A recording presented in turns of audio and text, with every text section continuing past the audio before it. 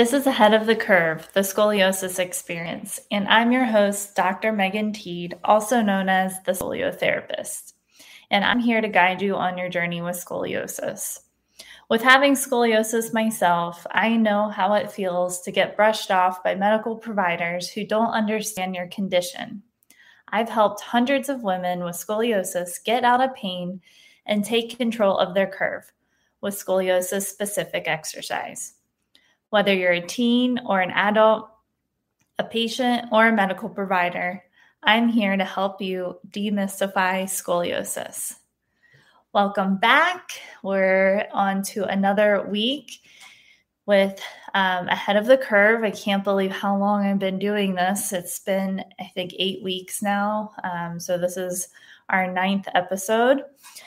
So it has been raining here for months here in South Carolina, and I don't know where you're at, but I'm sure there are some of you that need this rain more than we do, and I want to send it your way. It's been just so dark and dreary, and we're used to the sunshine. That's why we moved to South Carolina. So I'm hoping for nice weather for you where you're located at.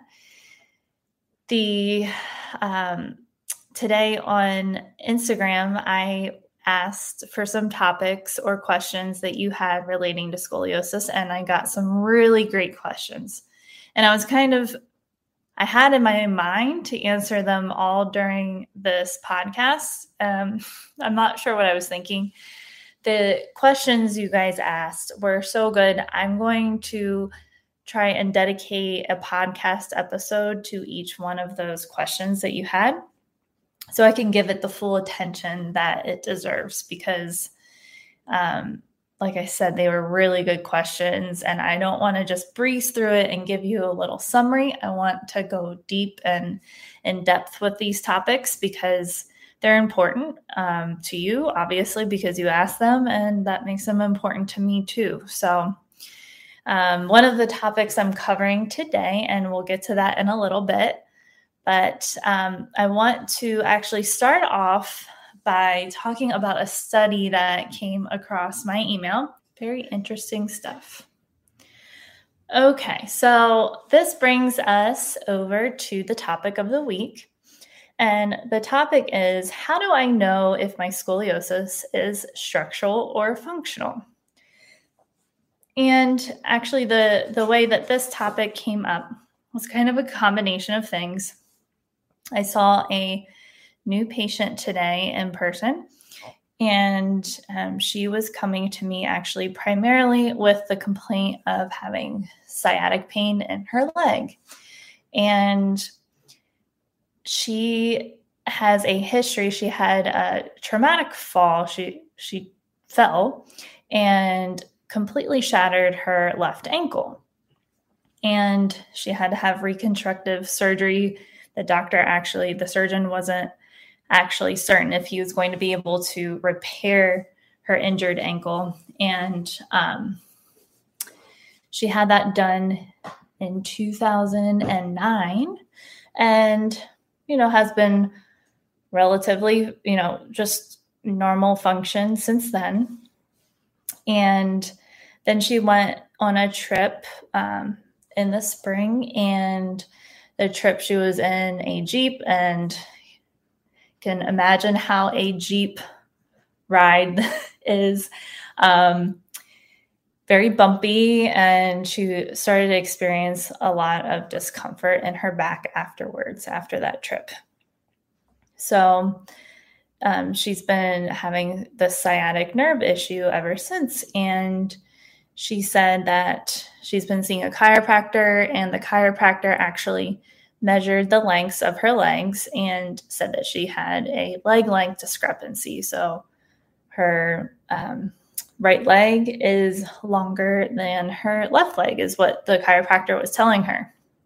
So I'm hearing this. I'm already kind of thinking about some things that might be happening. And she comes in and she's, fairly balanced. And then we do her movement assessment, and she has a hip glide, and she's bearing most of the weight over on one leg.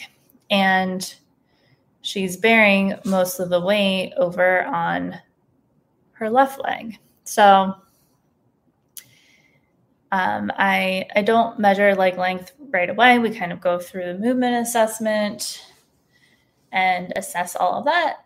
And then I actually use the scoliometer because she was like, yeah, I notice when I lay down that my right ribs are a lot more forward than my left ribs. So I was like, okay, sounds like there, might be some sort of scoliosis happening in her body. So looking at shoulder height and standing, one shoulder is higher than the other. That can happen even if you don't have scoliosis. There's lots of asymmetries in our bodies, even if you don't have a curve. So use the scoliometer, and there's definite significant rotation side to side. So keep that in my back pocket. And then I measure her leg lengths.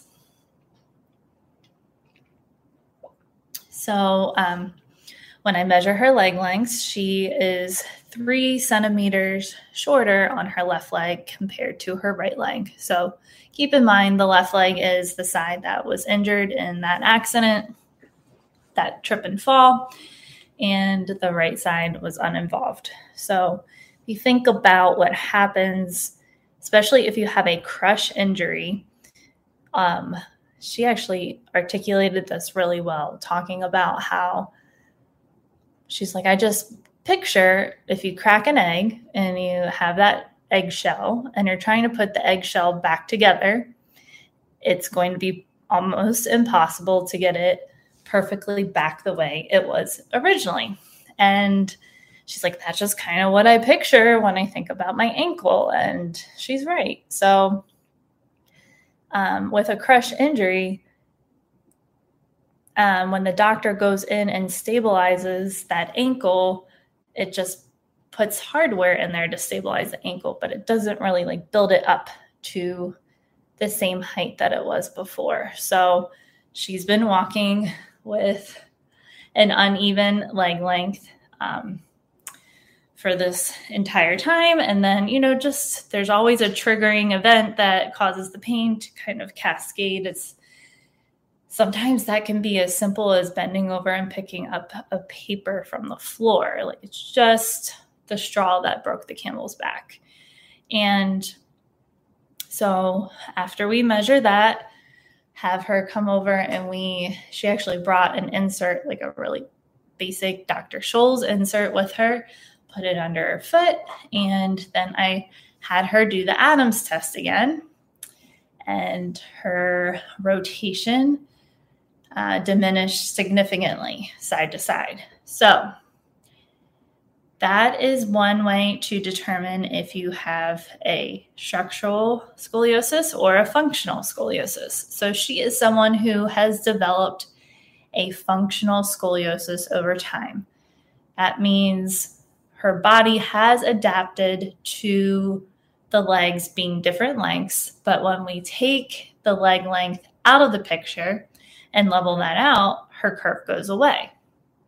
If you have a structural scoliosis, however, you have a curve and rotation no matter what we do.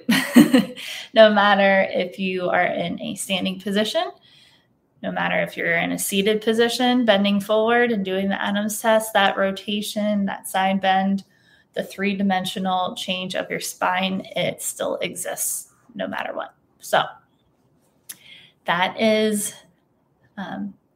how you determine if you have a structural or a functional scoliosis. And just to kind of wrap up my story with that beautiful lady of mine that I saw today, we did some directional preference exercises to alleviate the pain going down the leg, helped centralize the disc and the pressure on the nerve, and she was feeling significantly better by the end of our session. So very happy about that. Being able to help somebody have that immediate relief is pretty awesome. So All right. Well, that is it for today. Thanks for tuning in to Ahead of the Curve, the scoliosis experience. Small group scoliosis coaching is a great way to become the expert on your curve and master your posture and your pain. If you're interested in working with me or asking me a question, you can find me on Instagram at the Scoliotherapist or at thescoliotherapist.com. I do have an exciting product to share with you coming soon called Scolio School. It's a self-guided way to get started addressing your scoliosis today. Have a great weekend, and I will see you next week. Take care.